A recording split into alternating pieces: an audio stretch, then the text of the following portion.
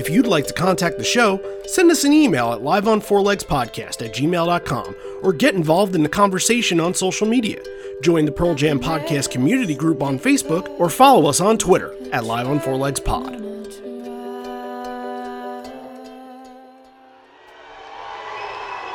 Good evening.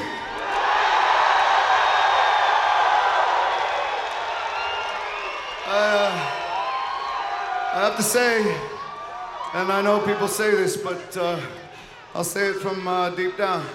It's very nice to be in Atlanta tonight.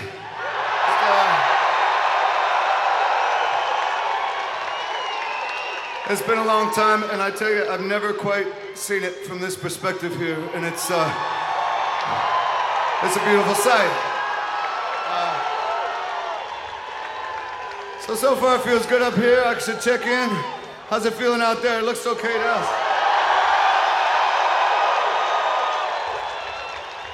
That's good news. And then, can I also just, before we can even continue, I just have to say, what a great band and what a great singer. Florence and the Machine. Let's say Florence.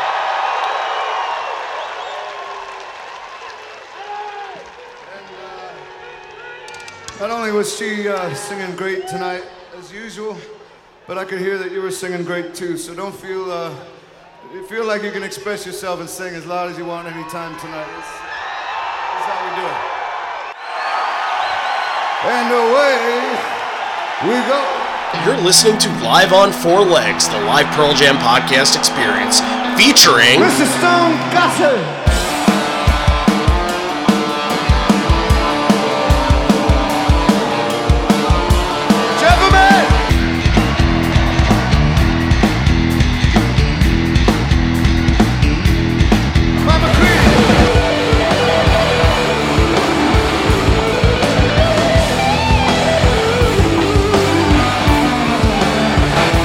Fucking Cameron in the drum.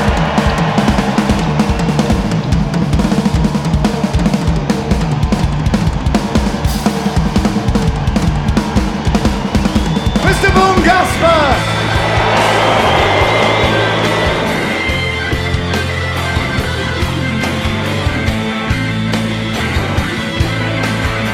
You can call me Al, you can call me Ed, you just fucking call me, why don't you?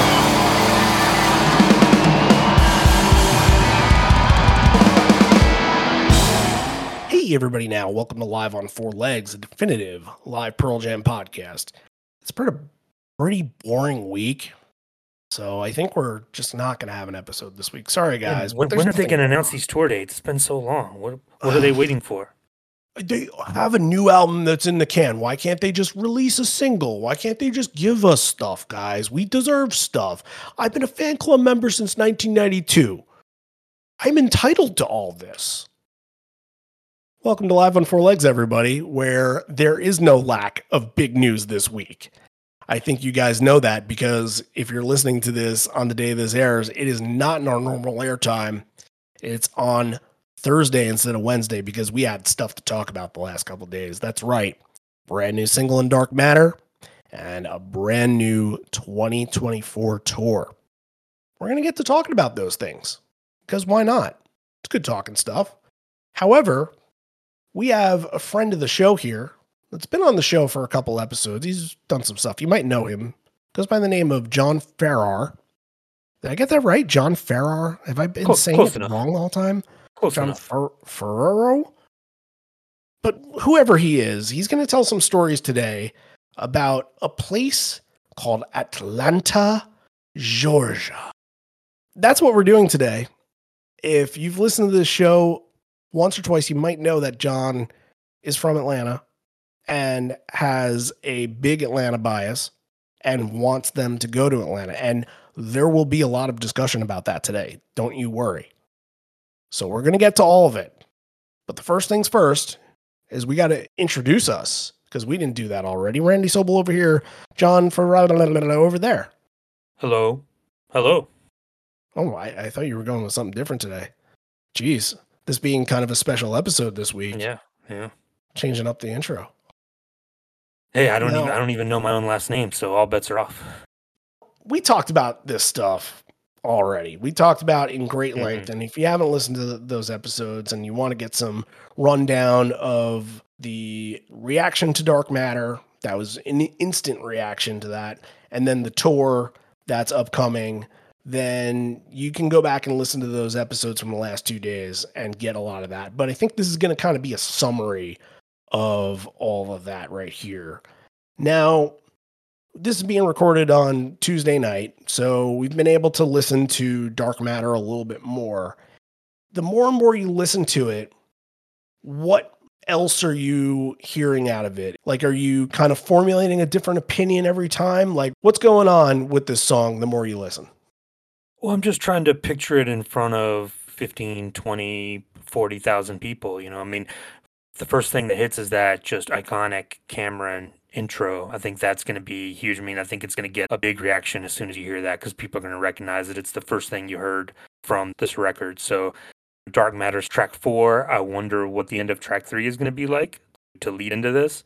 But yeah, for me, it's that quick, like, little drum intro that Cameron does, and then bookended with that insane Mike solo at the end. I think this one's going to be a live favorite right off the bat. Oh, absolutely agree. And I think that was kind of across the board that everybody said this is a song that's made for the live stage.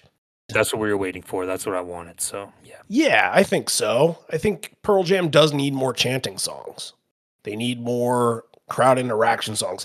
There aren't a lot of songs in the back half of their catalog that do that. Can you think of many off the top of your head? Like a little bit? Mind Your Manners. Yeah. It's tough. Yeah. But like, I mean, call and response where the crowd is back and forth with them, and you're not going to match Jeremy. You're not going to match Porch Alive, but come on close. You know, give the crowd something to celebrate. Like Unthought Known could be there, but it doesn't really have that call and response type moment. I think this is going to constitute that 100%. Yeah, I hope they give it a chance to breathe and like play around with it. Maybe Mike gets to go off for a few more measures on it.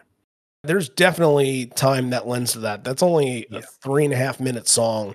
Live, that can easily go 5. They can easily do some things to it that enhance it, make it heavier. And talking to Javier a little earlier today, he said that he believes that they're getting whole new pedal boards, that it's going to be completely dismantled and changed up. And he's really, really excited to hear what the sound and tone is going to be like for this upcoming tour, especially for the next incoming songs that we're about to hear in the next couple months. Like what they're going to sound like is going to set up for what the whole year is going to be.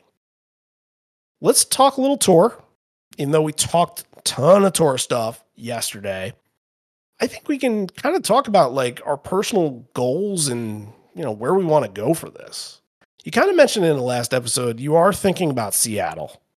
I'm going to try. I mean, I've never been there. It's always been one of those places that I'd hoped to visit and never got a chance to. That'll be my only one for the year. I'm not going to be able to do any of the September ones. So I'm hoping that it happens so I can get to a couple this year, but we'll see. Yeah, goal here, I'm going to make my way out to Seattle. Already got a place right across the street from Climate Pledge. And as I mentioned in the last episode, anybody that wants to drop stuff there, it's going to be I don't want to say a party house. I don't want to put everybody on the spot there that's listening, but, you know, there might be some people that stop in and stuff like that. And, you know, GA people that need to use the bathroom and everything like that. It could be a good hub for that. So keep that in mind. And I'm hoping to get GA in Seattle. That's going to be my goal. Okay. I really want to be up in front. It's been a long time. And I feel like just being in the arena sometimes doesn't give you a true feel of the experience and feel of sort of the band being right on top of you. And I want that again. I really do. Especially after hearing so many different stories about being on the rail. I feel like I'm ready to get back into that. Oh, so you're talking about getting really up front. You're talking about waiting out. We'll see. Yeah. We'll see. We got to get the tickets first. We got to see if the lottery gods strike me with something good. And if they do, then I can possibly go all out for this. You know? All right. Let's see how it all breaks down. Let's see how it all happens. But Yeah, I would love to go to Europe. It's just not in the cards. I don't know if I'll ever get to Europe because such a bad time. Like it's my son's birthday, the beginning of July. Yeah, you can't miss that. Yeah, like and just planning around it too. Like I just can't even broach the subject. So I hope that I told Marty that if they ever went to Scotland, that I would be there in support of the whole thing. Unfortunately, that didn't happen this year, but I guess fortunate for my wallet that it didn't. But I would love to get it to a show in Europe somewhere at some point. This year, it's just not in the cards after moving and buying a house and everything like that. But it does kind of suck not being in Connecticut where you got shows in Madison Square Garden, you got shows in Philadelphia, you got shows in Boston. They're literally hovering all around you. And it's not like I can't make all that from Syracuse, but definitely a little bit of a longer trip. But I'm gonna go to all three of those places regardless. But I'll make an attempt to go to both nights of the stay. If I end up not going to one MSG because of the stipulation that they put in, then fine. But I'm gonna at least attempt it, and got stuff to figure out. So that's all there. That'll be fun. That'll be a good run. I mean, we talked about it on that episode. Like the history of those places speaks for itself. So expect something very cool. And I'm going to throw this out here right now because our big goal, obviously, for the whole entire year is to get these instant reaction episodes out on Patreon and into your hands. And they worked out really, really well last year. We had people on site that were able to give us the rundown and get some people together and tell their stories about the night fresh after the show happened. And I'm hoping that we can get to that again. I really, really hope that we can get back to that. And it's going to take some help because, as we mentioned, we only mentioned like 4 different locations that we'll be at.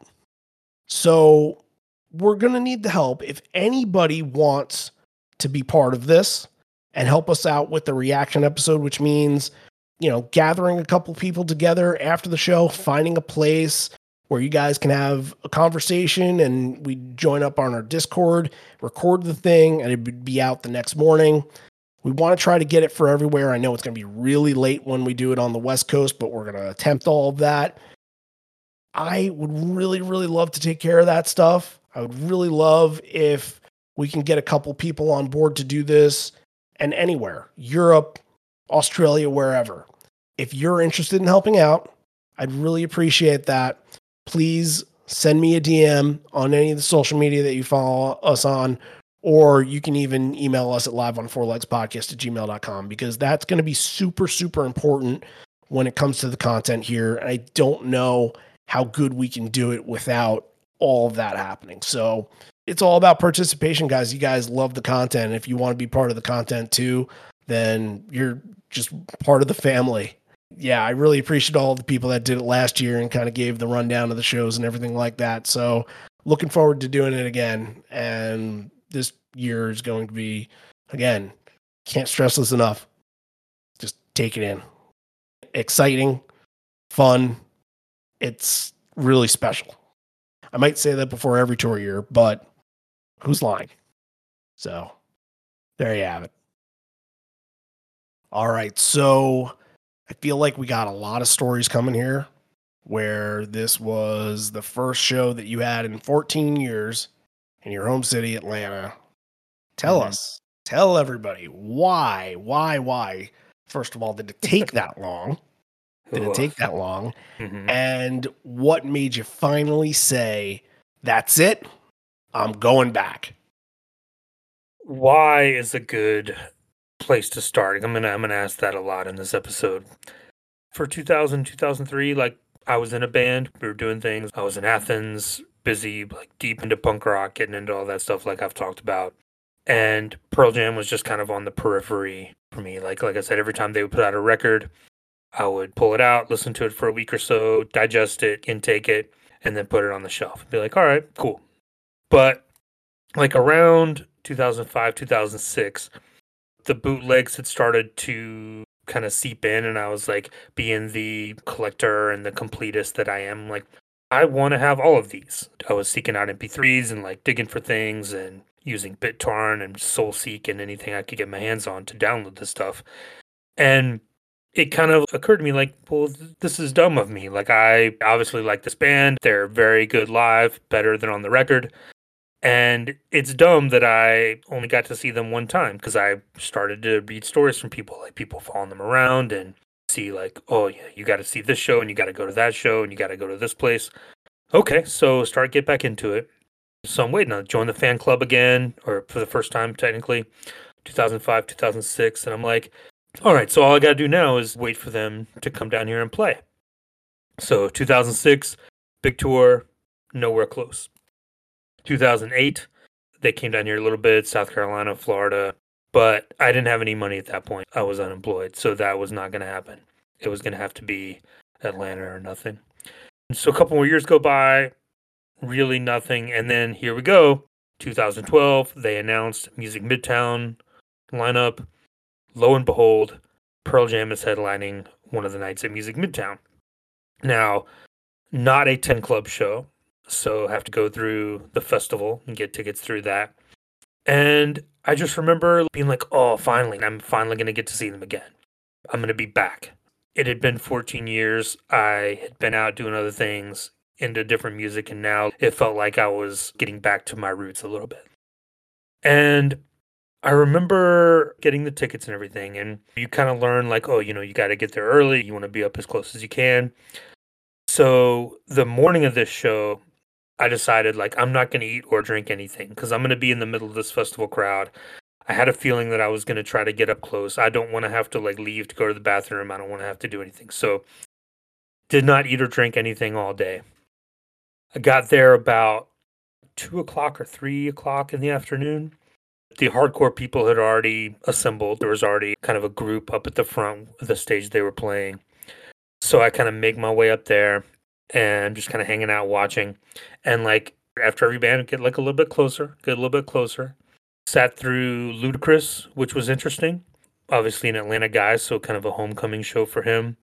But the main thing I remember from that is his DJ just straight up played Smells Like Teen Spirit over the PA, like in the middle of their set. I'm like, this is you're just pandering to this crowd. And like some of the people around me were into it, like, yeah, all right, but like, don't do that. Come on, have some self-respect, have some dignity, and don't put yourself down to that level. Be who you are. And Ludacris was fine. Like, it put on a good show. People were dancing. Like, it was great. A good, like, total 180 from what Pearl Jam does, which is fun. So, and you would kind of wait in between because, like, band would play and then they had 2 stages. So there'd be a band half a mile away on another stage that you'd have to sit through while the stage was being broken down and set up again, and everything. So the next band after Ludacris and before Pearl Jam was Florence and the Machine. And all of a sudden, I'm probably like 25 or 30 people back. Like, I'm fairly close. And all of a sudden, all these girls start running up to the front. And I remember, like, me and some of the people around me, they're like, oh, can we get in front of you? Can we get in front of you? Can we go up close? I remember thinking, like, somebody next to me was like, oh, but if you're going to leave after this, right, you're going to leave for... They're like, yeah, no problem. We'll be gone. You can get back up. So that was our deal. So I got pushed back a little bit for Florence and the Machine so that all of the female contingent could get up closer for that show. And then they followed through. They actually did leave. And here I am in Piedmont Park in Atlanta, and about 20 people back on Stone Side, and I'm getting ready to see Pearl Jam. What's going on in your head at that time? Like, you starting to feel like, is it a nostalgia feel? What is it? Are they cemented as one of your top bands again at this moment, or does it take a little while? I think so. Yeah, I think so. Because, I was deep into the bootlegs at that point. Like, I knew dates and I knew this, and I was starting to get deeper into things and listening to shows. And I'd only seen one show, so I was pretty much still wide open to hearing whatever. I was hoping we would get 1 or 2 deep cuts. I actually went back.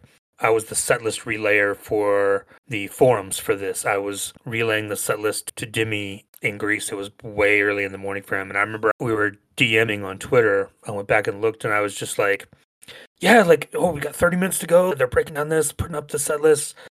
And he was just like, oh, it's so exciting. Like, I'm going to try to stay up, but just keep buzzing and I'll keep putting it in. I still had all those DMs. I remember going through, and every song was just like, oh my God, here's this and there's said this. And we were just kind of going back and forth, just being really excited about it.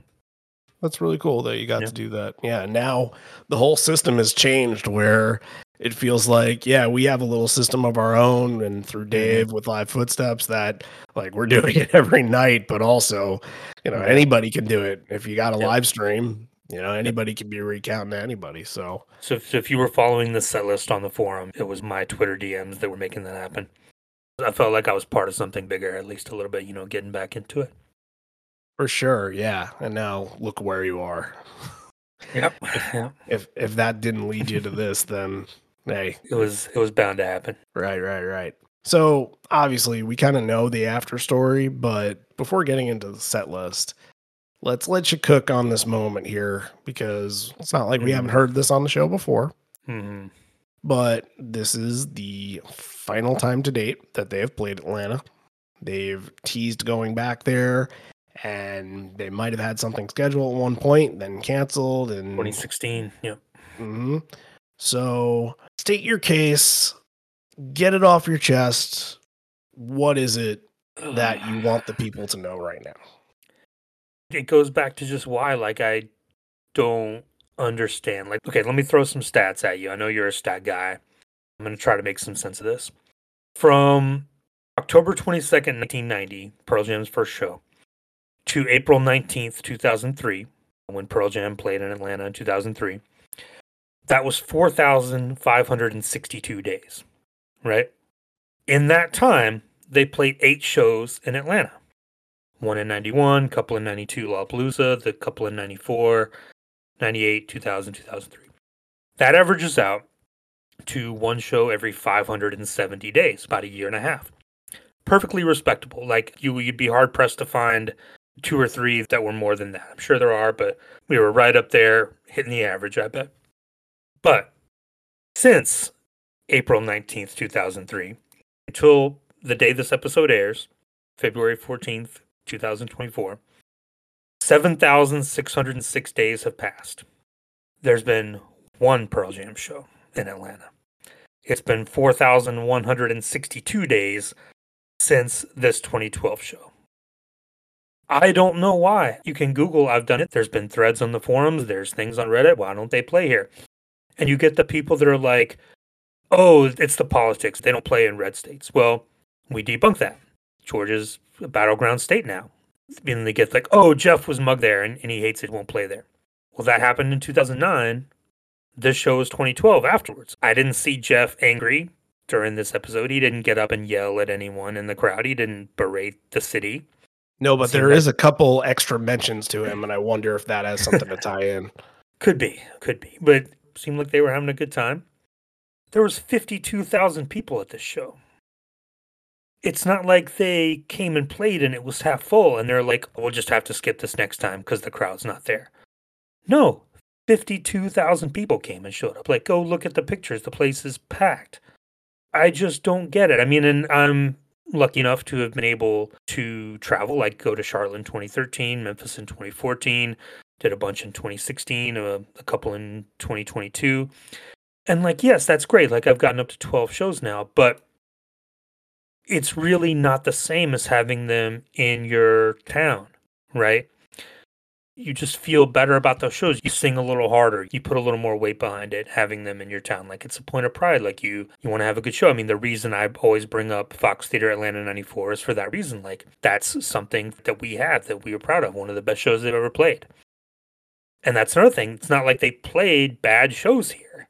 And this show, while not perfect, it still has some really good moments in it. And I'm going to give that question back to you. Like, did you, like, listening to the show, did you come up with anything? Do we have any new theories as to why this happened? Or is it just bad luck? I don't think that this show presents any evidence of them not feeling comfortable there or not liking the atmosphere. It didn't seem like the way that Ed was talking. He seemed pretty gracious that they were all there. But I have heard some things, and when you think about places that Pearl Jam have gone in the past decade and a half, they aren't doing as many amphitheaters, and they played what do they call it? The high low, high buy, whatever. What's Oh, the it amphitheater? used to be called Lakewood, but then it was Hi-Fi Buys. But Okay. I mean, there's 18 places to play in the metro area. No, I get that, but I think I've heard some bad things about the sound in the building that the Hawks play in. And I don't know if that's a deal breaker for them, Yeah, they but played there in 2000. The 2000 show was there. yeah, again, I don't know if that's a deal breaker for them, but I had heard some things that that isn't the best place to see music, and I wonder That's true. if that's considered a turnoff for them. There's an arena in Gwinnett. I saw Foo Fighters there. There's an arena up in Alpharetta. There's the place up close to me where I saw Ed solo. There's places to play. I don't know if that. It could have just been money. Yeah. I can't speculate further than that. I don't know these places that you mentioned very well. Yeah. But like you mentioned the show that had been canceled, like in 2016, it was all but announced. I think Ticketmaster had it. I remember seeing it like Atlanta, and it had a date and everything. And then at the last minute, it got bumped for Bonnaroo, I believe. Yeah, I don't know. I don't know the answer to that. They did not come close to planning any dates for that area this year. And who knows? October is still open to do some, pre-election dates if they wanted to, even if it's like 5 or 6 in battleground states, as you mentioned, that Georgia is clearly a battleground state now. Yeah. I don't know if they'll do that, but I just don't have an answer for you. They are, I guess, at this point in the game, they can be more selective and they can play places that they know are going to draw the travel crowd, like New York, Philly, Boston, Chicago, Seattle. Atlanta's got biggest airport in the world. Yeah, I mean, I don't have a firm answer for you. Yeah. I think your guesses are a little bit better than mine. You've thought about it a little bit more than I have, clearly. So my perspective is just another perspective on this. And I don't know if we'll ever truly know a full answer unless we hear one. At this point, it's too long to just be coincidence. It just feels like they would have played here accidentally at one point. Like someone would have just like thrown it on, like, oh, obviously they're going to play there, right? Well, we talked a couple weeks ago, like Cleveland is another place. They haven't played there since 2010. There's a lot of places like that. Kansas City, they haven't gone back to. I don't want to say it's like not just Atlanta, and I get that, you're looking at it from the Atlanta perspective, but there's so many other places. Like, I remember people asking me about, like, will they ever go back to Texas before last year? And that was kind of in question because they didn't even hover around Texas unless it was the Austin City Limits Festival. You know what I mean? So, yeah, it's really hard to say without digging into their management and why the decisions are made. But there are so many other cities as well that have the same issue that sit in kind of this purgatory as Atlanta does. I see you, Boise. Sure, if you want to throw Boise out there, more than welcome to, but it kind of goes across some of the other on par with Atlanta cities in this country. So to spin it positively a little bit here before we get into the actual show, like you mentioned, we do kind of talk about it a lot, especially on the Evolution episodes. It feels like we're always talking about Atlanta. And the more I think about it, when I do think about if/when I have to say they do make it back and do play here, it's going to be so good to be there and have that feeling again of them being in my home state, in the city I live in. Hopefully they'll make up for the time lost when they come here. I'm not going to be greedy and ask for 2 shows, but I hope we get at least just one more show before the end. That's all I'm asking for. Well, look, you know that sometimes petitions do work for this band, and sometimes it just needs the fans' voice to come out there and say, hey, let's go. And I remember I was trying to push forward a little bit after 2020. I said, like, this place has gone blue. Let's fucking do it. They've earned something. You know what I mean? They earned this from the band. Like, they should be happy to go play down there, and it should be a reward. And yeah, it's stupid to make politics into that, but that's part of how they think in ways.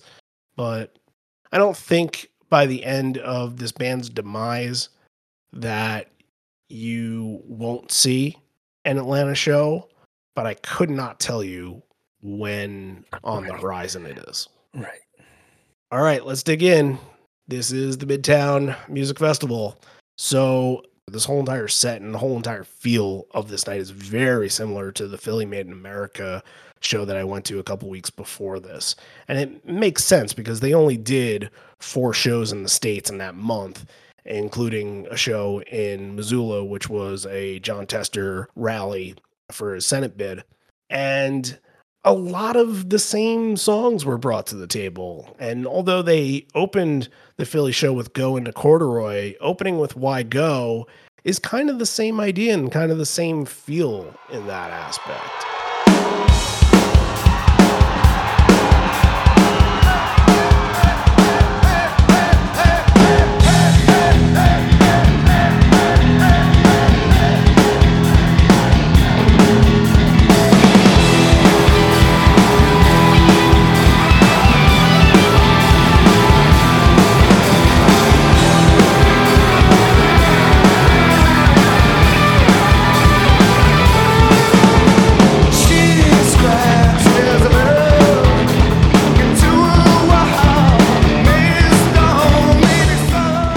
Coming out of the gates, they seem like they're looking out to the crowd, and you're like, okay, we got a good crowd here tonight. And we'll say later they all sang during Florence, so he's excited about that. And it's going to be a heavy Pearl Jam crowd, of course.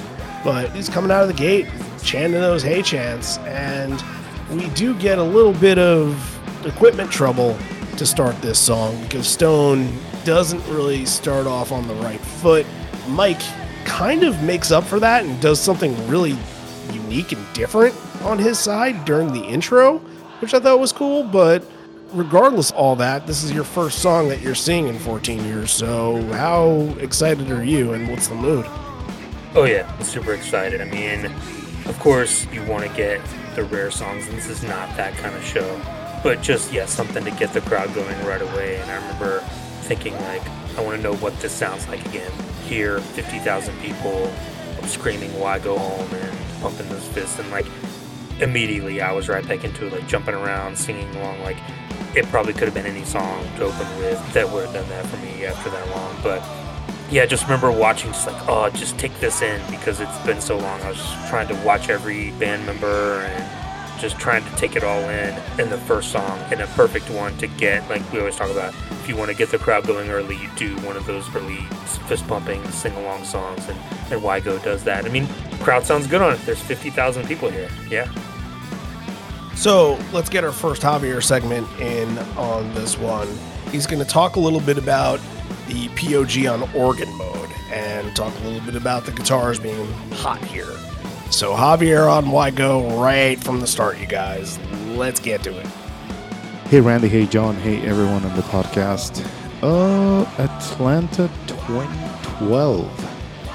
This is kind of a weird show because I was trying to figure it out that there was any sort of technical issues, but I don't know if you guys heard this, but on Why Go, kind of Stone's guitar, it just doesn't sound right. I mean, there were some parts that you could barely hear him play, but there were some other parts that he didn't. I don't know. I think he was running issues when he was starting the show.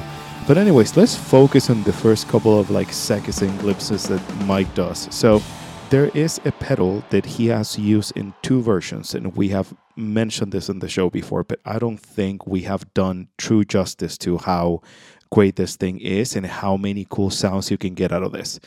This is the Electro-Harmonix POG 2.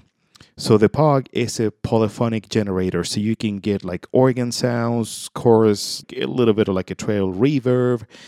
Even you can get a 12-string instrument, in the simulation of the pedal is absolutely outstanding. So those little glimpses you hear in the back, those are generated by the POG.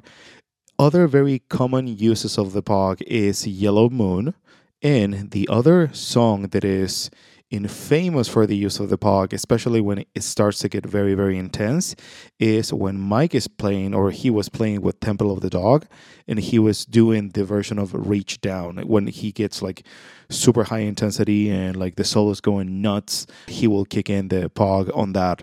We wanted to start this with this little glimpse of the Electro-Harmonix POG 2 polyphonic generator.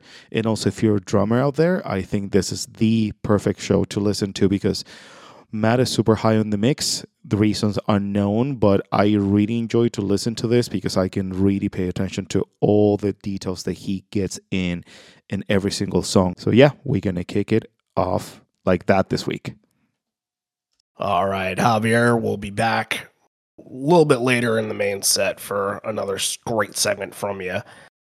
Why Go, Save You Animal are the first three. Definitely festival type songs to begin you with. You want the songs that are going to get you energized right away. I remember thinking, I didn't think I was going to get anything off of Riot Act, so getting Save You early on was cool. So, okay, maybe this will be one of those left turn kind of shows. But yeah, Stone gets a new guitar and they get into Save You without further issues. But Animal, I think, is the one early on that really got everybody going. And I remember just jumping around like crazy. Yeah, Save You was a little tough. Felt like there was a misconnection somewhere. I think it's tough within the first like 5 or 6 songs. Cameron is really, really on top of the mix, and it feels like the drums are very overpowering in this. And there's a moment, it could have been Animal, it could have been Save You, where they just didn't sync up that well. And I thought that this little tandem right here was a little tough. And again, I'm listening to it on bootleg. You have the experience of this being 12 years later and being there and knowing that, so it's going to be so much different. You're going to remember it and cast it in a better light. So what did you hear on Animal that got you excited for this? It sounded like everybody was really singing well on the bridge. Yeah. The crowd sound good. Obviously, you want your city to represent well on the bootleg and be loud. And I think, hey, we did that. But you get Ed early on feeling it out. Like, what you got? What you got? Like, let me hear it. And then, of course, like Mike having to step up early on for Why Go, like you mentioned. He's already warmed up and he just destroys Animal. All right. This is going to be the first time you've heard Ed's voice, speaking voice at least, for 14 years. So he says, good evening. I have to say, I know people say this, but I'll say it from deep down. It's very nice to be back in Atlanta. See, they like being there, John. It has nothing to do with the city. I know, like, you don't know how many times I've dissected this little speech to I just detect, like, is there any sarcasm there? Take it at face value, you know? Yeah. So, all right. It's been a long time. It had been a long, look, that's 9 years. Mhm. So that's a long time in between that. That's a little weird. And I've never quite seen it from this perspective here, and it's a beautiful sight. How's it looking out there? Looks good to us. Then he gives a little nod to Florence against the Machine. Yeah, I know it's Florence and the Machine. What about it? Not only was she singing great, but you guys were singing great too. So feel like you can express yourselves and sing as loud as you want tonight. Something that you had mentioned in your Concertpedia entry was, I guess, the scenery around and what you were able to see in the park. So draw that picture for us. You know, Piedmont Park is kind of in between downtown and midtown Atlanta, I think. And you're kind of in this valley where the stage was. So if you look up, like, all the buildings to the city are, like, if he looked out to his right, he would basically see all the downtown Atlanta, like the skyscrapers and all that. And I think that they had even started late at the show. And that's the time is obviously the curfew is going to be a big issue in the show as we keep going on and on as we get closer to the end. But yeah, it was already dark when they started. So, like, the lights are up. I think there's like a Ferris wheel downtown that lights up that you can see. So they had a really good view of, like, the skyline of Atlanta, like, kind of all lit up. And yeah, I remember, looking over and I'm like, yeah, he's right. Like, this is a great view. Something that if you're in that city and you see it a lot, you take it for granted. But seeing somebody else say it, you're like, oh yeah, you know what? That's good that he pointed out. Now I can appreciate it because somebody else that's from outside of here has appreciated without being here for much more than 24 hours. So yeah, that is cool. Yeah, different than you would get at that Hi-Fi Buys Amphitheater, which is way south of the city, kind of in the middle of nowhere. And Arena, obviously, you're just going to be looking at rafters and everything. So it was a cool environment to see him in. So let's jam these three here together. Small Town, Corduroy, and Got Some. What was the moment here? I'm going to guess that it's Corduroy. So what to you stood out? Was it that? Yeah, you'd be absolutely correct on that one. Corduroy, one of the highlights of the show for me. I mean, Mike holding his guitar straight up towards the sky with the spotlight on him. Just an awesome jam at the end. Cameron at the end of Corduroy just killed it. yeah, this performance I think is maybe one of the best ones of the night.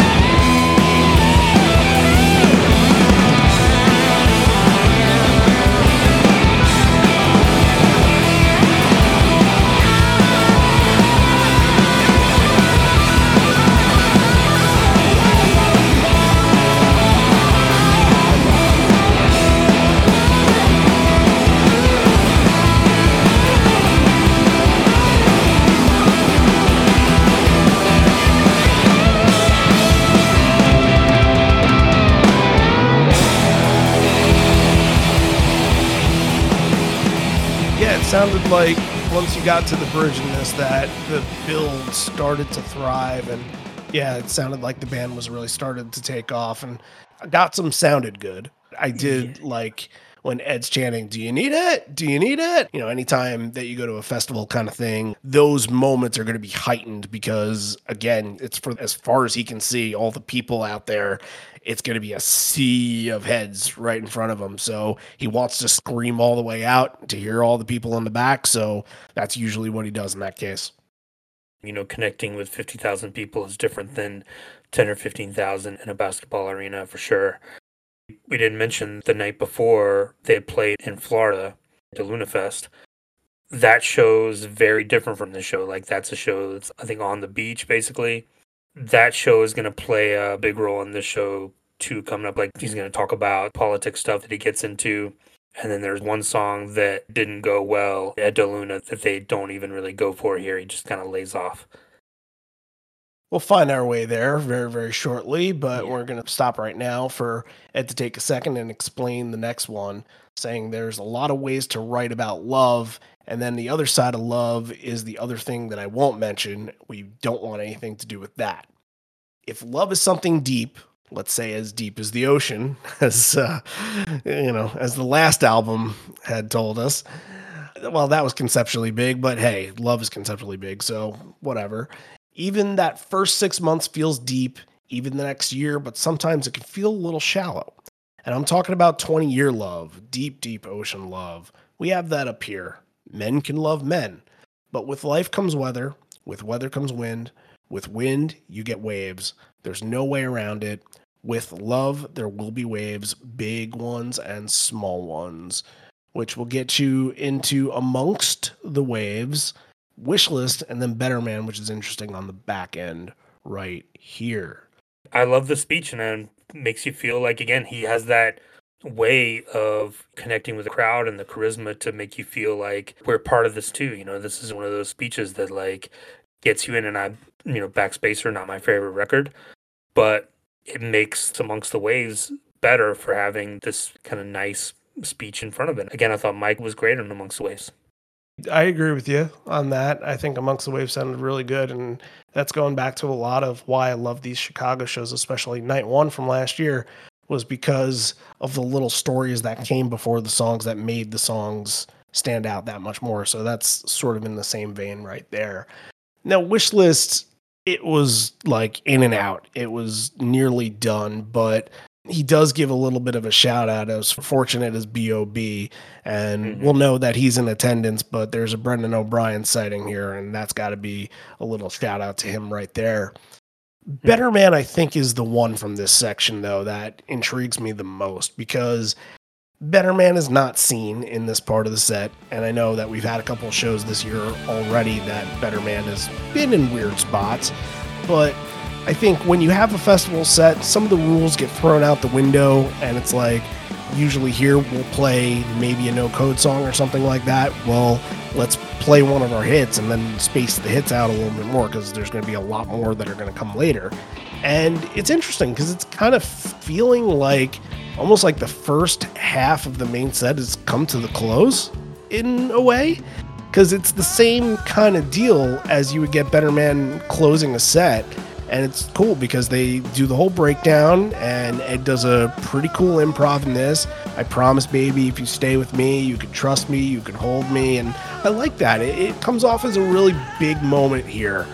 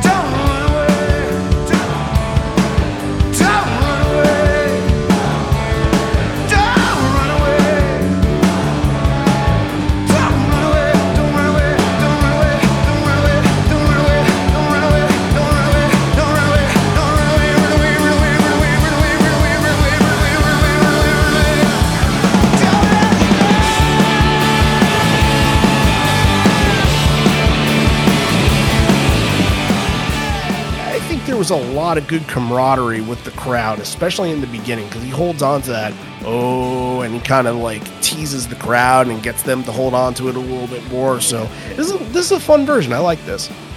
Well, remember too, we have a little bit of a chip on our shoulder because this is the first show in Atlanta since he trashed us in Mansfield in 2003, saying, "Oh, we're not wouldn't give that one to Atlanta." So you think there are many people thinking that in the crowd there? Just me. No, I was the only one. Yeah, I was going to say. Yeah. But no, I agree. I mean, I think I had read, too, that 2/3 of this set is from the Rearview Mirror Greatest Hits album or the Backspacer singles. And I think that might even be low. I think it might even be a little more. This is 100% a Greatest Hits show. But just like Corduroy, I think Better Man is one of the highlights of the night. He comments, "Oh, it's really pretty tonight. Really pretty from up here." You know, that always makes you feel good as a crowd. Like, oh, we're feeling it. We're in this together. I thought the call and response was great. Just like in Black, I'm a sucker for an improv. Anytime he throws in extra lines on Save It for Later, I love it. I think it's fantastic. I'm glad that this was here and not later, because if it had been later, I bet it would have been cut short. There might not have even been a Save It for Later. So I'm glad that this was here where it was. So I mentioned it's kind of closing the first half of the main set, and that's what it feels like here. And you can kind of start anew. It kind of builds up that wave, and you have the next couple that are going to ride that wave that Better Man has built here. And I think that's Evolution and Even Flow that are following again. Like you said, hits, but the hits are working out pretty well here. Evolution worked pretty well, and I think it got the crowd fired up, and they did the hallelujahs and sounded good and all that. And then Even Flow, I think, is the interest here because it's a nice long solo. It's got a bag of tricks that Mike pulls out, and there's a lot of Stevie Ray Vaughan influence on that. There's no surprise. But we're also back to 2006 a little bit with Cameron. Now, it's not an elongated solo at all, but I don't seem to think he was doing this a lot much after Avocado came out.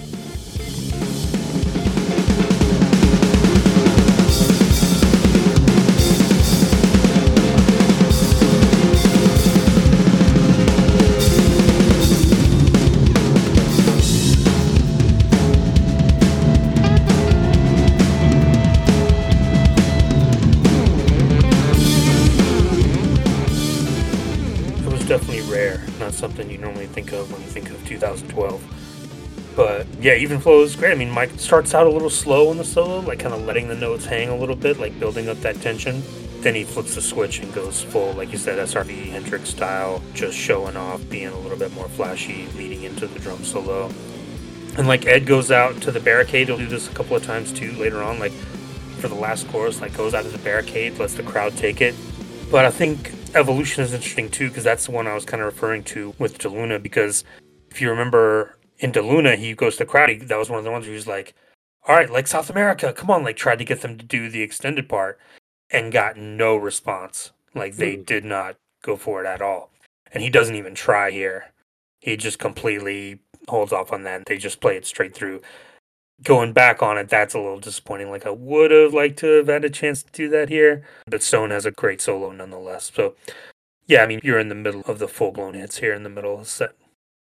It's so tough because it's you expecting that the crowd kind of gets the wink, wink, nudge, nudge. And festivals, it's not guaranteed, even though that this seemed like a pretty good Pearl Jam crowd. It could just be people that listen to the first couple records and maybe have seen them once or twice, but they don't know the trends.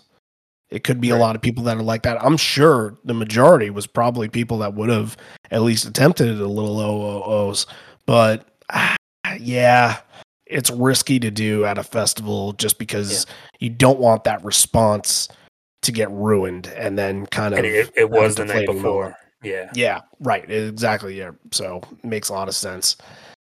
All right. Ed gives his nods and appreciation to Cameron and McCready here, as he always does.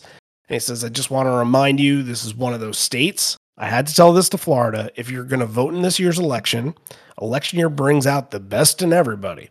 You got to vote. And if you want to vote in this state, you need a photo ID. Social security card won't work. Library card won't work. Student ID card won't work. And that I don't understand. And as we've heard in the last year or so, there are some states that are trying to ban student ID cards so that college kids won't vote, which is complete and utter bullshit because everybody should have the right to vote. And that's exactly what he says. You want the educated to vote, but he says, make sure you have a driver's license, a state ID, or at a bizarre turn of events. Get this. Is this really true? Is this really true in Georgia? I believe you can have a fucking firearm license. I believe Come so. on now. Yeah, it's not great. Ugh. Moving on. Yeah. No, but I mean, I can't. There's some booing in the crowd, and like there's definitely a mixed reaction to this. Like not everyone is on board with this. And I was actually out having drinks with a friend of mine a few months ago, catching up. We hadn't seen each other in a long time. He had just moved back into town from living in North Carolina for a few years. We were just having drinks, and he was like, oh, we're just kind of catching up, like, what have you been up to? And I'm like, yeah, doing this podcast about Pearl Jam.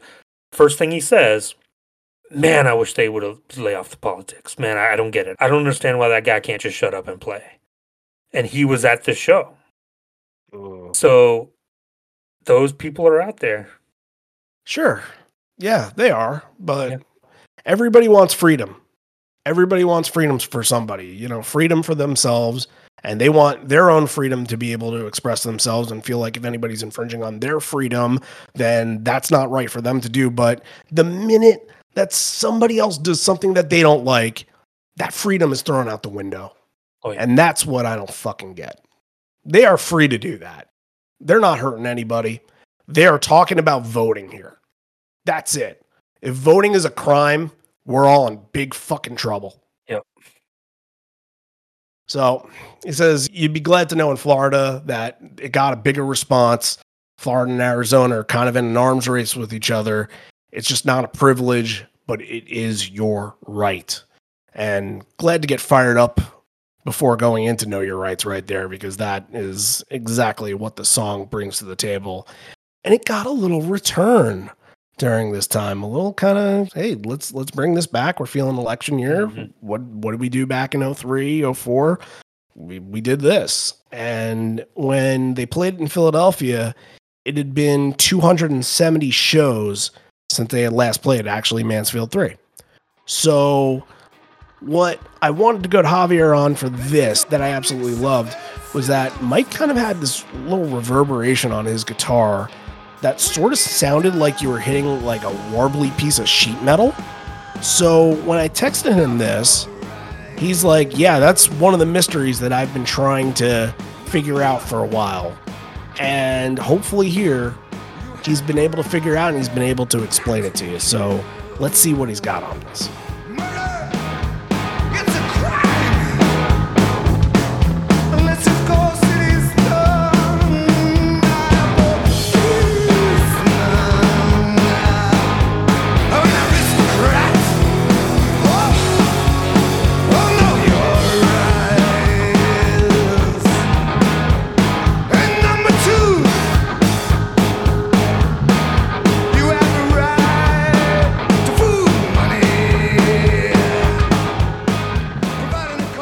Do you hear that little like tap, little slapback echo? Yes. So this is the MXR carbon copy. Very noticeable uses are Mind Your Manners, Let the Records Play. This pedal was very, very, very heavily used in between 2013, 2014, 2016, and 2018. Later on, it was removed, but that was a very cool staple sound, especially with the release of the new single Mind Your Manners, because they wanted to look for something that was going to have enough texture on a delay and that it was dark and organic. So this is the kind of pedal that is going to give you that. But if you're looking for a pristine sound over a pedal that is going to be like a unicorn floating in the air, you're not going to get that with this. This is a dark delay pedal. So in this case, you have the slap back set up in a very high fast setting. And I noticed, like looking in YouTube, that he has two little dots on the speed of the MXR carbon copy. So he goes back and forth for certain songs when he wants to get a little bit more presence in the echo, like in the solo of Let the Records Play, or if you want to get a little bit of a trail behind, like in this version of Know Your Rights, or like we were saying before, Mind Your Manners. Super interesting, pretty little detail that Mike uses once in a while. Like I said before, unfortunately, this pedal has been removed from that board, and only the delay line 6004 remains on that board when it comes to delays. But maybe this year we'll see more. Who knows? Maybe he's going to have a full new board. Who knows? A full new backline. That's all for this week. That's something the Clash did. Like, that's the way the original sounds. It's got that really metallic kind of reverb sound to it. So yeah, thanks, Javier. Yep. Yeah, that's great. I don't know. It seemed like if you got to do it, you got to do it angry. I don't know if he was like full on board angry in this. It felt like he was just kind of hanging with it and enjoying it. It's not Nassau Coliseum angry, that's for sure, but nothing else is. This is not my favorite cover that they do, and don't get me wrong, like, love The Clash, one of my all-time favorite bands, but I mean, this is like what the 38th best Clash song. I mean, from Combat Rock. I don't love this cover. I mean, the original is fine, but I think there's better songs. But I mean, it's done for a purpose. This is not a cover that I like am hoping for every single time. I'd much rather Sonic Reducer, that kind of thing. But this is a weird spot for Know Your Rights. This is a weird section of the set right here.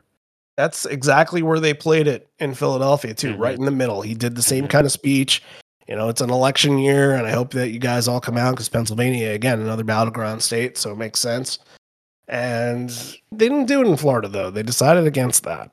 But it would be played in Missoula for that rally over there. Now, Nothing Man would follow that up. You got kind of two different ideas for a song. You got something that's very angry and heavy, and then you got something that's a little bit more somber but deep. It sounded like the crowd, you were sort of able to hear them in little pockets here. And once you get to the Into the Sun part, they sound like they are fully in on this song. And it feels like Nothing Man around this time was really starting to make that stride of being that song that the crowd was going to be a major part of it. It happened probably 2010 where it started to really do the full rotation of Evolution, but you can see it here as well. Definitely, yeah. We talked a lot about this last week in Nashville being the opener. Yeah, I think this is fantastic. Another one where you go back and kind of like, well, how did we do? Let's check the tape. But yeah, I thought the crowd was great on it. And it's a weird transition to go from Know Your Rights to Nothing Man.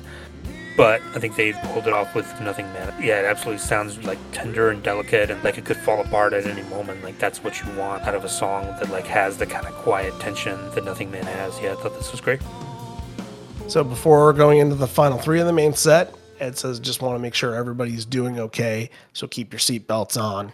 I was going to get into Backspacer, Deep Cut, Supersonic, Jeremy, then Porch to end the main set.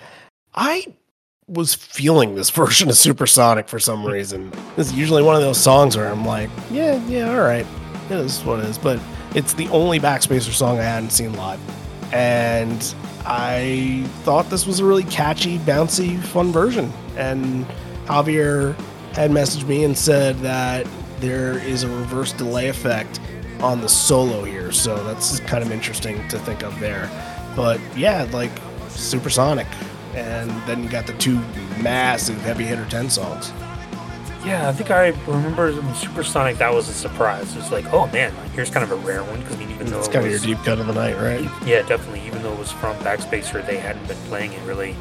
So that was cool. And again, we're getting to the part where I think they knew they were going to be pressed for time and like, what can we play here that's short and quick? I mean, you could have gotten a Leatherman there, you could have gotten a Spin the Black Circle, but Supersonic's the choice. I mean, yeah, another one that I'm looking back on it now, man, I'm glad I got to see it. It's one of those that not a lot of people have seen, so that's cool to have gotten. How about the blast from the past on Jeremy, letting the first chorus just Yeah. play out without any vocals there?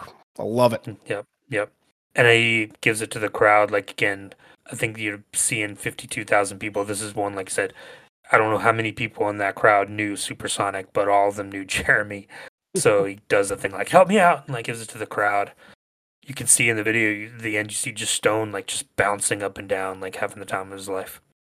I love the closer. I love Porch here. And I think it has to do with some of maybe the nostalgic sound that's in the solo here, because there's a lot of that dun dun dun dun dun dun dun dun dun dun dun, and that was, I wouldn't say abandoned, but it wasn't an every night thing with Porch from that point forward. You know, they would do it a little bit in 2013, 14 and onward, but it really felt like I was taken back to like 92, 93 hearing that in this version.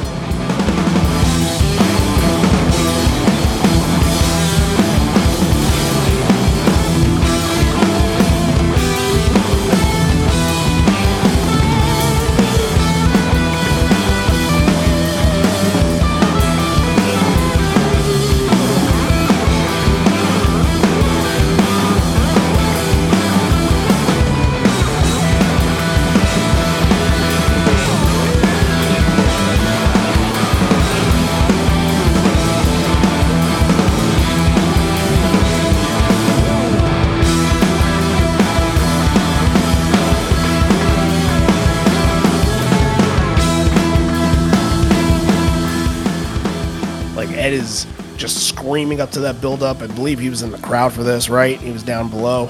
Yeah, there was like a T barricade, right? So your right side of the crowd is separated from the left side as you get up to the front closer. So, yeah, there was like a little open area down the middle where you could run down. And yeah, I think part of the reason it has that feel is because when he goes to do that, the band goes, oh, we got to go into vamp jam mode where like we don't know how long he's going to be down there. We got to do something that we can keep up for a while if we need to, which that's what they were doing back then.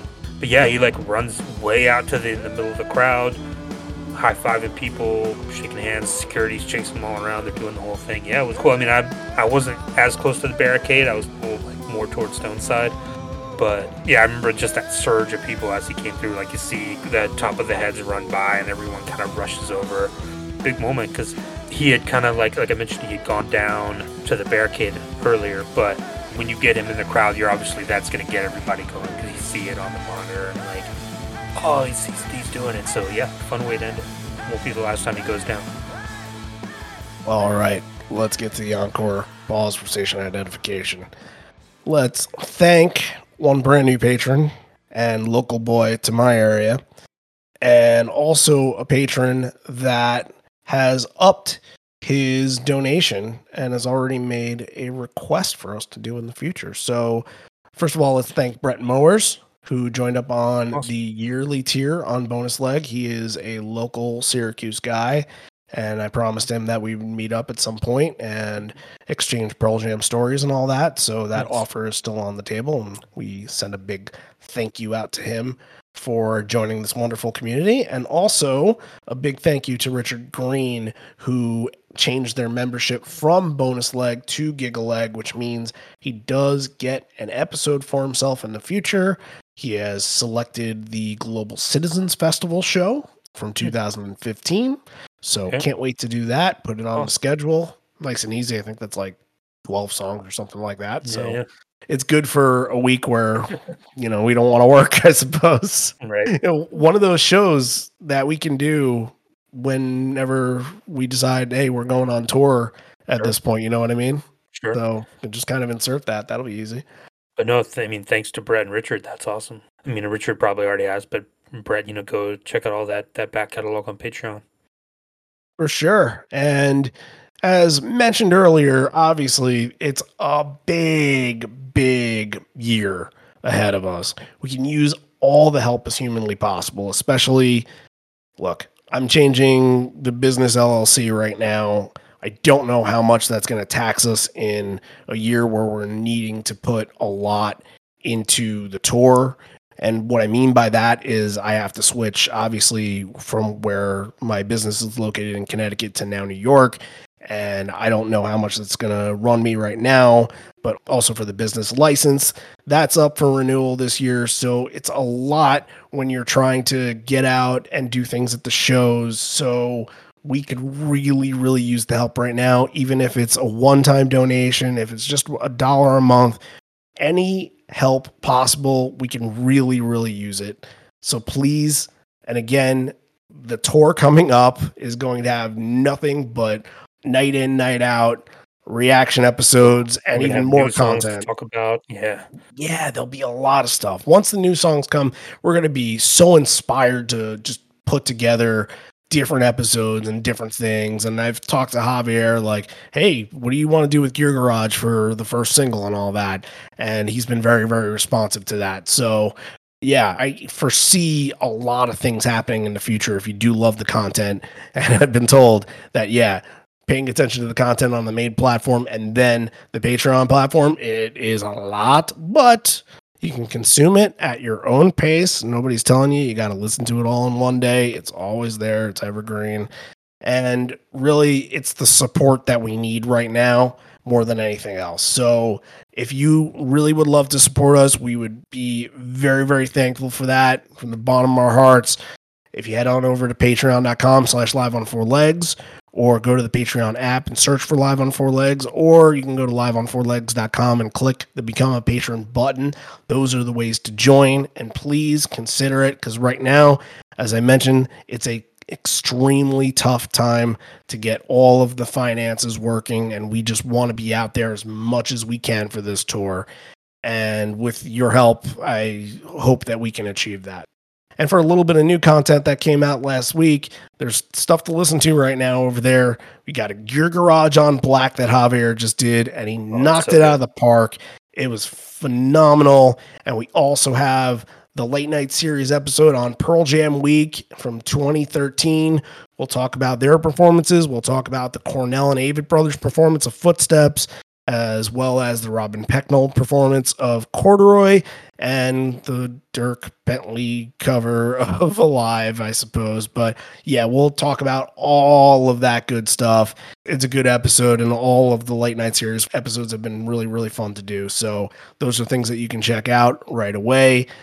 Again, head on over, help us out on patreon.com/live on four legs. Now let's get back into the rock. We got 2 more sets of 4 songs apiece, and a lot of rushing that's coming up in a little bit. So it says, now the stage is built, buildings are all put up, we got people from front to back, we're going to play every second we can until they're going to kick us out. I read that this was a festival years ago, and then it stopped, and then it was brought back last year. It's a nice thing they brought it back, and it's nice that we could be invited to this. Did you ever go to one of the Midtown music festivals in the past? No, or it was like more in the kind of mid to late 90s. Okay. And it turned into something it wasn't. I don't think the lineups were, at that point, wouldn't have been anything that I wanted to see. So a sense here that, yeah, things are coming at you fast is that Crazy Mary is going to be cut down a little bit. They're in the time crunch. So the duo here is Crazy Mary Given a Fly. And Crazy Mary, which averages probably around more like 7.5 to 8 minutes on a normal night, is down to 6.5. And that takes out a key element that Crazy Mary has been known to have ever since 2003. And that is the duel. The duel is not here. Boom is allowed to do his own thing for the whole couple minutes that they're jamming at the end. You don't get Boom and Mike going back and forth at all because they're cognizant on time here. And that's a little unfortunate, but, you know, you do get a nice Boom moment, and he's sounding real good on this, so at least you get that. Yeah, I mean, in the moment, I don't think I recognize this, but you can definitely hear, like, Boom is going, and then as it builds up, Ed kind of looks around and we got to cut this out. So he gives the signal and they shut it down. God, I would hate to be a front man while doing a great show and looking out at the crowd and singing and all that, be cognizant of the clock. Granted, I'm sure that Ed's got a stagehand who's doing that's getting in his ear, but still, like he has to be in control of that. So yeah, that is an unenviable position that Ed is in right there. Nobody wants to stop the music. So, but I really like this version of Given a Fly, and it was dedicated to Steve Gleason. As far as I know, I think this is Steve Gleason's first ever mention at a Pearl Jam show, which is cool because we would know from the year following that he would really get involved into the Pearl Jam community, and he created Setlist, and he was part of an ESPN feature about him and his ALS that Pearl Jam was involved with. So it's cool to see that here. It's cool to see that this is kind of where it started. And, I did think about the moment of the block kick when thinking about Atlanta, because that was against the Falcons. But exactly. And if I were a Falcons fan, I wouldn't be like, oh man, that's really just. I'd be like, you know what, New Orleans needed it at the time, so I don't know how Falcons fans feel about that. I know that. I remember watching that game and being like, oh well, we're just the other team in the story right now. We're just here to serve the story for them. Right. It's one of the nastiest rivalries that's out there in football, and I don't know if enough people realize that because everybody's focused on like Packers-Bears and Cowboys-Eagles and all that, but they have a pretty nasty rivalry. Hate each other. Yeah, it's basically college football. Yeah, I like this version of Given Fly again. It's a really good soaring version, and it felt kind of like you said with Amongst the Waves, where sometimes you do need a little bit of that lift from Ed saying something.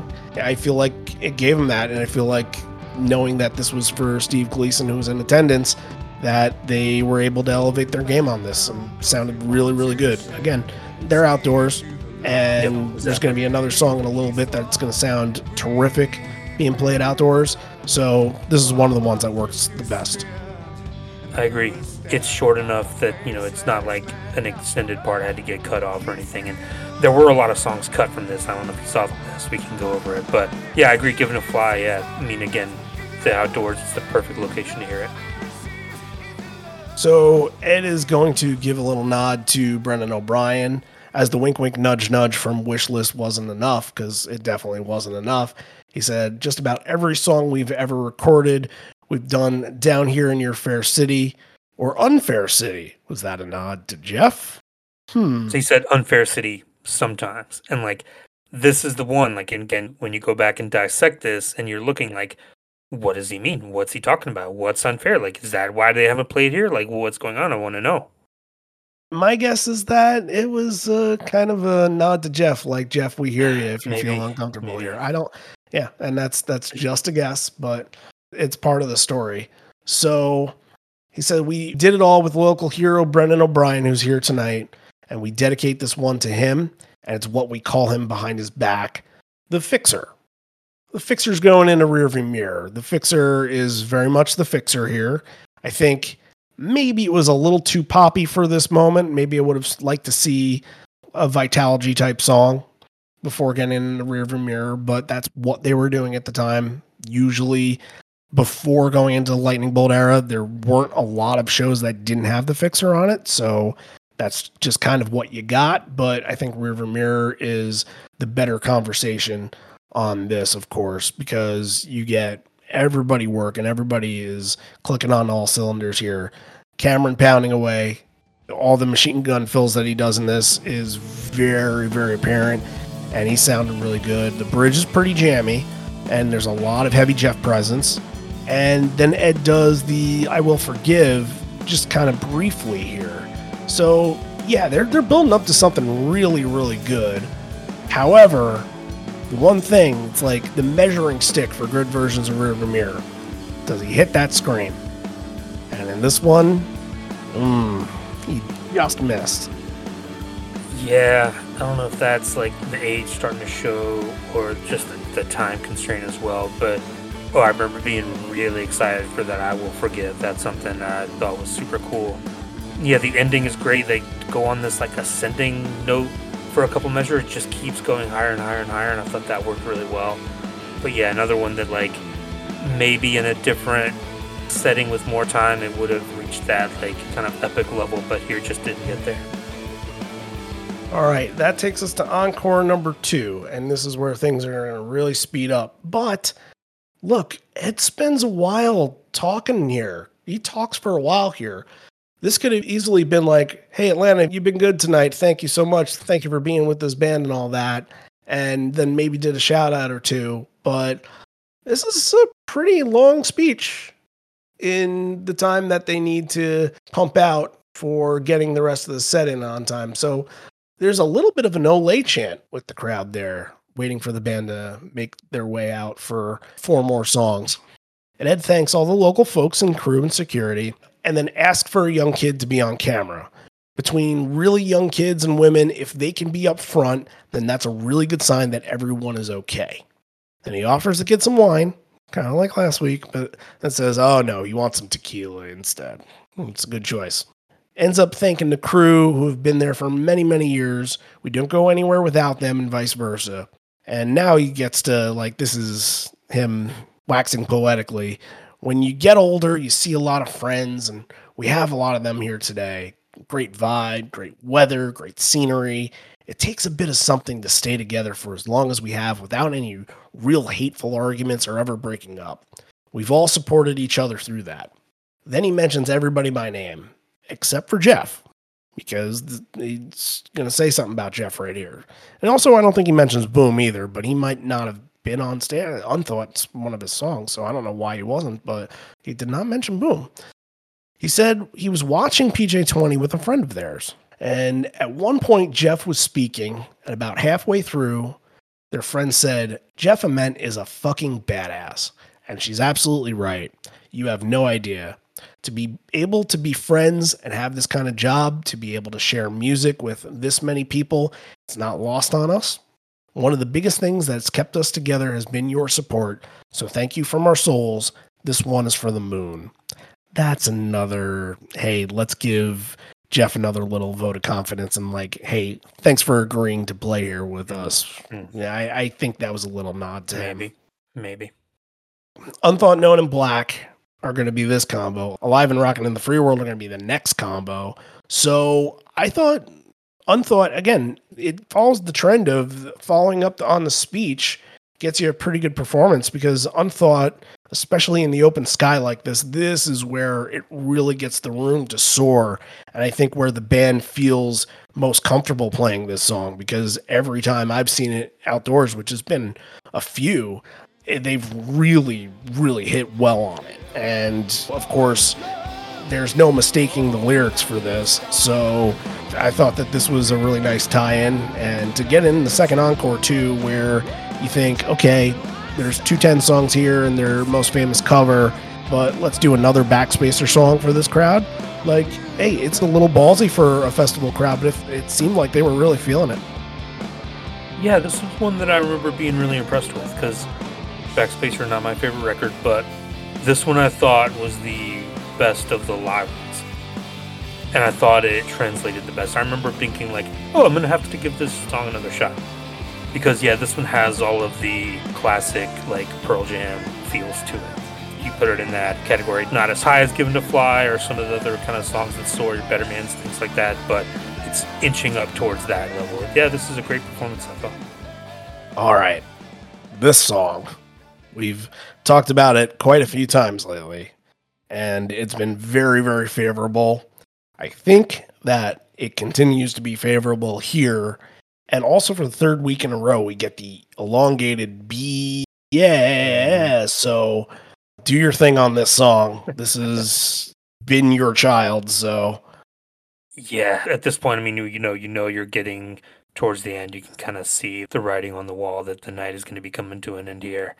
So again, just trying to take this all in, because I didn't know when the next time I was going to get to see him was going to be.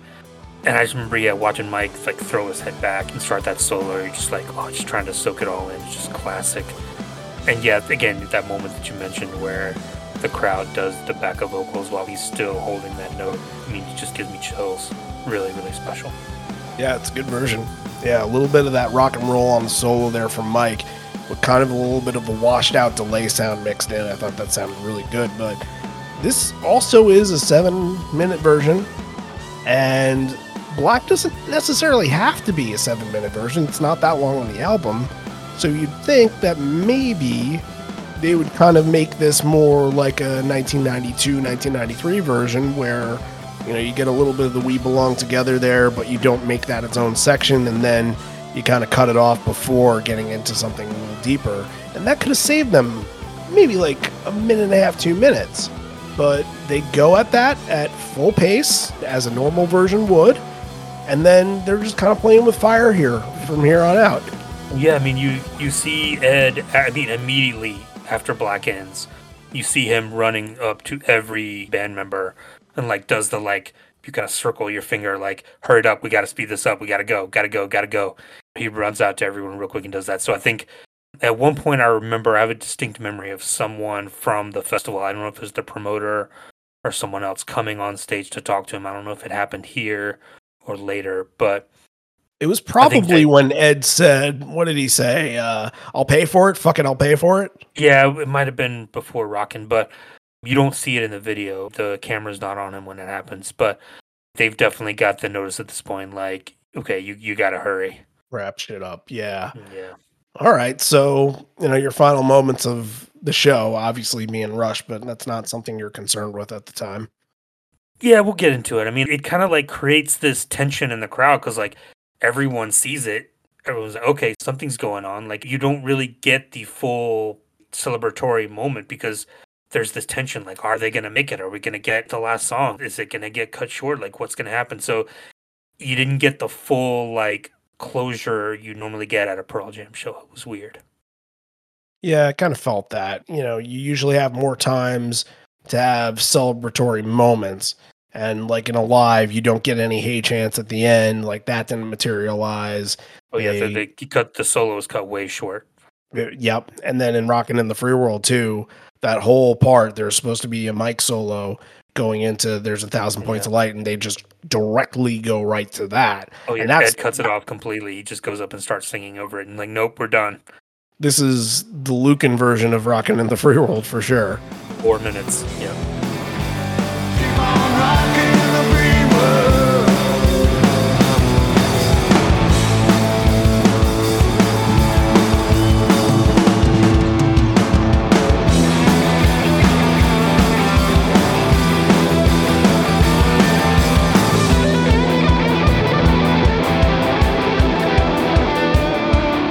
We're all 1,000 points of light for the soldier man. When they come home, we gotta take care of them. Did you hear Ed shout out Speed at one point? I think I know which drum, but I don't remember hearing it in the bootleg. But there's a lot of times you see him like yelling at people or like off mic talking to things. There was a lot going on at this point. And it's so tough for a festival. You're not in control of any of that. You really have to play by their rules. And I think this lasted 2:10. I don't know if it was supposed to be a 2-hour show on the dot or not, but they tried to push it as much as they could. And look, Ed was gracious enough to say, fuck it, I'll pay for it. And you hear that. Yep. But sometimes that is not enough to get a promoter to still be mad about that. I don't know. Promoters are weird sometimes. So like he comes out after live, it's like, they're telling us we got 2 minutes. The next song's like, and he's gonna think, he's trying to do the math in his head, like, next song's like more than that, but he's like, we'll play it as fast as we can, but we gotta play one more. We gotta go, yeah. It's either the moment before or after where he has a little powwow with someone from the festival and you get him going, like, as the song starts, he's like, fuck it, I'll pay for it. Yeah, did that throw you off at all there, or were you just like, yeah, fuck it, let's go? A little bit, because, like, you know, you want the full solos, you want the full thing, you want to do the haze and everything. Like, again, it felt a little unfinished, but, I mean, Steve Gleason's on the side of the stage, he comes out, and, like, Jeff and Mike are over there, like, running around him and playing right tunes, so that was cool. But it just felt unfinished, and it doesn't help that they haven't been back since, and, like, there's just feels like there's no closure. Yeah, I can see that. Yeah. I can see that Like, for sure. Ledbetter was on the set list to be last. Like, that didn't get played. Last Kiss was cut. Just Breathe was cut for Crazy Mary. Last And Kiss is then- really interesting because Yeah. is there a back? Like they don't There's not. festivals. Yeah. So Nope. that's weird. Yeah, They must yeah. just want to be playing it because it's another hit to throw in here. Right. And then in the main set, Johnny Guitar and Gonna See My Friend were both cut. Crazy. Yeah. This would have been like a super backspacer show if Yeah. even Yeah. just one of those songs was added. Yeah, cutting Gonna See My Friend for Corduroy was the right move, cutting Johnny Guitar in general. And actually, Johnny Guitar's cut for Know Your Rights, I believe, that looks like. Because it's in the same spot, Even Flow, then Nothing Man. Yes. Yes. So that's weird that they didn't have that on the set. Yeah. So- Yeah. Well, there's a lot of moving and shaking here. And again, they're trying to fit the puzzle pieces to Yeah. make sure that they didn't have to break any curfews. But breaking curfews is what Pearl Jam does best. And No, right? You How know. many times? Like, yeah. Yeah. they're usually very apparent. Like, okay, tonight, yeah, forget about whatever curfew. We promised to push it. We talked to the mayor. We talked to this person. So let them do their thing. All right. So now we get into the top 3 moments of this. So I'm going to go first here and let you have the final say on both of the ratings and the top 3. I'm going to go, weirdly enough, I'm going to go Supersonic number 3 because, you know, I got toe tapping on this and I got to banging my head a little bit. I like this version. This is a real fun version. Better Man is going to be number 2. And how about Porch number 1? Okay. My number 3 is Nothing Man. My number 2 is Better Man. And my number 1 is Corduroy. Leatherman. I wish. No, what's your number 1? Corduroy. Okay. There we go. Oh, I'm. Hey, be honest. Don't feel like you have to play it up for me. Like, I understand that this is not a perfect show. Yeah. I got so many reminders of that Philly show, The Made in America. And that was just a show. Again, I didn't go to a lot of festivals at the time. So just being around the type of people and knowing that there weren't a whole lot of people that were there for Pearl Jam, and the people that were there for Pearl Jam were there for like 2 songs. I remember talking to people beforehand and be like, well, what do you want to open? You think they'll open with Release? And one kid's like, oh, they're going to open with Alive, right? I'm like, oh, no, I don't want to be around these people. I just want my normal Pearl Jam fan. I might have found 1 or 2, but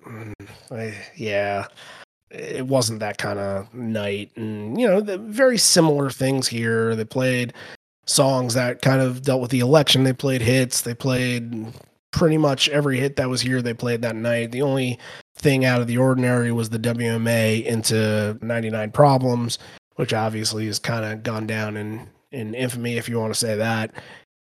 I guess, look, I didn't come into this thinking that this would be the world's greatest festival show.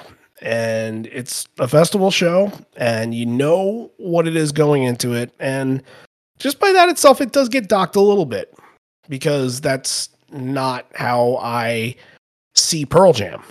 I like Pearl Jam when there's variety. I like them when they're in front of their crowd. And that gets docked a little bit. But I think the thing that kind of, I guess, didn't quite connect me to the show was that I didn't feel like there was an underlying theme from this night. I didn't feel like there was anything outside of just playing the songs that was like really connected you. A couple of speeches here, but they were kind of stray speeches. There was no like full on story.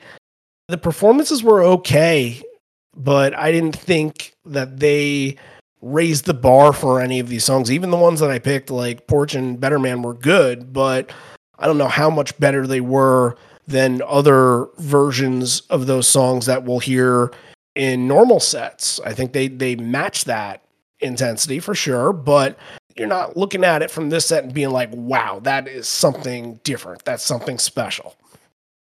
So the conclusion I came to is that it's just one of those shows I'm not going to go back to. I don't have any personal connection as you do, you know, with the city, with the set. It all just kind of falls in that category of like, it's just not for me, man. It's a 6.5. Okay, I can accept that. I'm not gonna, like I said, I told myself I'm not gonna take this rating personally. I understand that this is not a top tier Pearl Jam show, like for a number of different reasons. But like I was there, and this was kind of my reintroduction into what the live Pearl Jam experience was, and it did kind of leave me wanting more. Like, got to go to Charlotte the year after and be on the rail right in front of Ed. Got to go to Memphis the year after that, be second row behind the rail, and it was onwards and upwards from there for me. But I haven't had a chance to see them here since.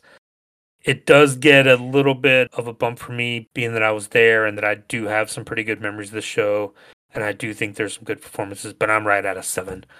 Wow. I can't go any higher than that. Wow. Okay. I thought you would at least be in the 8 realm. I can't do it. Yeah. Gotta be honest. I mean, if I had to rank the shows that I've been to, this one's at the bottom. Okay. I mean, that's Made in America. Unless they really screw up another show that I go to, it's always going to be the last for me. So I get it. I totally get it. But hey, it's good to have the honesty here. I didn't expect that, but Oh, I thought you were going to come in with like a 4.5. no, because it wasn't unlistenable. You know, Sure. I went through the set list and it wasn't like, oh wow, that was terrible. Like the first 3 songs, I was kind of, they really weren't quite together on these, but that didn't last. It sounded fine. It sounded like a normal Pearl Jam show. It just doesn't have the heart as normal Pearl Jam centric shows do usually. And that's what kind of took me out, but that doesn't mean it deserves like a 4. You know what I mean? Yeah. So, all right. Well, you get a spotlight next week too. You're not done because we go to Columbia, South Carolina. This was a show you went to in 2016.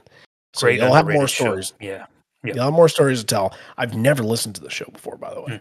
It's very good. Yeah, out of all the 2016 stuff, it definitely between like Versus and Greenville and then Hampton, I think was around this. And that's when the whole cancellation for Raleigh went down. People, people really don't talk about this one at all. I mean, this was the night that Prince died. It happened that afternoon. Mm-hmm. Sure.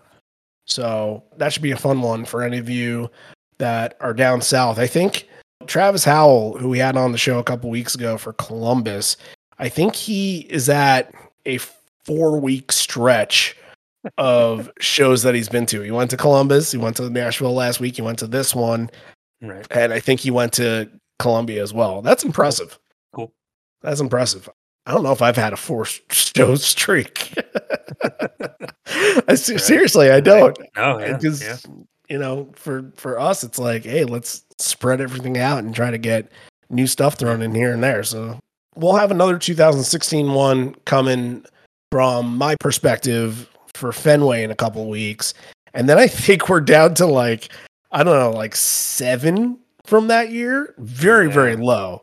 So if you really love that tour year and you want more from that tour year, you got to get it now because we got like Lexington and I think the Bonnaroo show. Might have to wait a while till we get back to it. All right. So we got the best of Atlanta today. And if you like this and you're not subscribed to the podcast on any of the podcast platforms, please do so. And subscribing means we can get the visibility. That means anybody that's searching for Pearl Jam podcast will be able to see us pop up. And that's what we're looking to do. If you are so kind to do that, then please, you know, especially on Apple and Spotify, you're able to rate the show. And please, we would love the 5 stars. We feel like we've done the research. We've done the work to get there. So if you can rate us 5 stars, that's a huge, huge help. And again, it's all about visibility. It's all about us getting out in the forefront. When people are searching for shows, just searching for things, they'll see this podcast. And sometimes it takes a while for people to see this podcast and be like, yeah, I'll listen to that later. It's like an hour and 40 minutes. I don't have time for that right now. But then after 6 or 7 times, they're like, all right, finally, I said I would listen to this. I'm finally listening to this. So it happens. But again, it doesn't happen without the visibility and us being out in the forefront where people are like, Okay, I will finally take the chance on you live on Four Legs, damn it. So there's that. There's the ratings. Please, 5 stars. That'll help. But also the comments on Apple. Leave us a comment and let everybody know what you think about what we're doing, what you enjoy. And hopefully the next person's going to see that and be like, yeah, I see you, Doug6759 ? You got some good takes there, buddy. I'm going to subscribe to this podcast and I'm going to listen to my favorite show that they've covered. And that's all it takes sometimes. And with a big tour coming this year, we can easily say that the word of mouth always spreads when everybody's at the shows. So expect really big things to come. That's all I'll say. We'll do another t-shirt drive. We'll obviously be doing the instant reaction episodes. There's going to be no lack of content. There's going to be no lack of material. There's going to be no lack of just things and being out there. So prepare yourself for it. We're excited. We're getting anxious about it, to be honest with you. But when it happens, we'll be ready for it. And yeah, that'll be that. We'll make some memories again. That's all for this one. This may be the end. We're here, but not for much longer. And although we may be parting ways, miss you already, miss you always.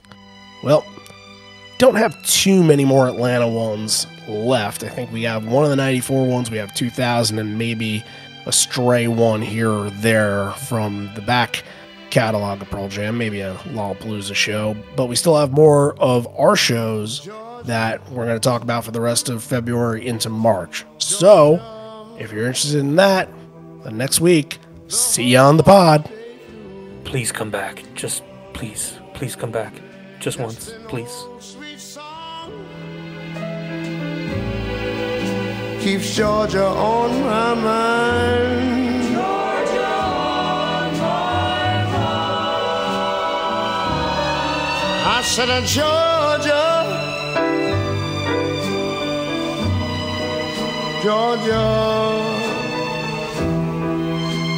a song of you comes as sweet and clear as moonlight through the pines.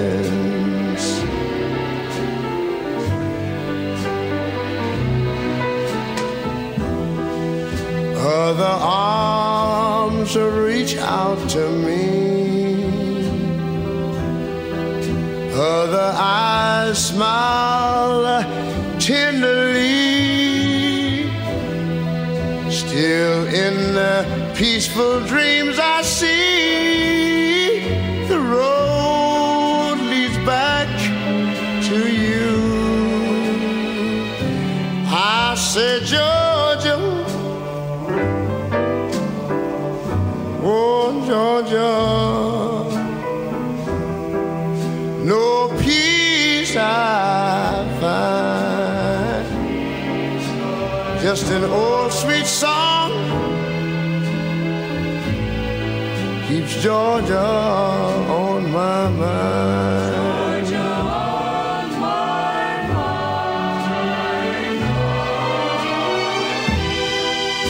Other arms reach out to me. Other eyes smile tenderly. Still in peaceful dreams I see, the road leads back to you. Whoa, Georgia, Georgia.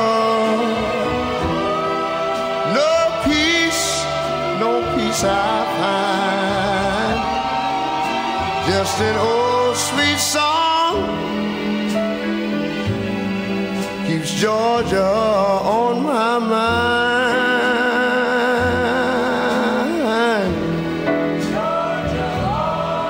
I said just an old sweet song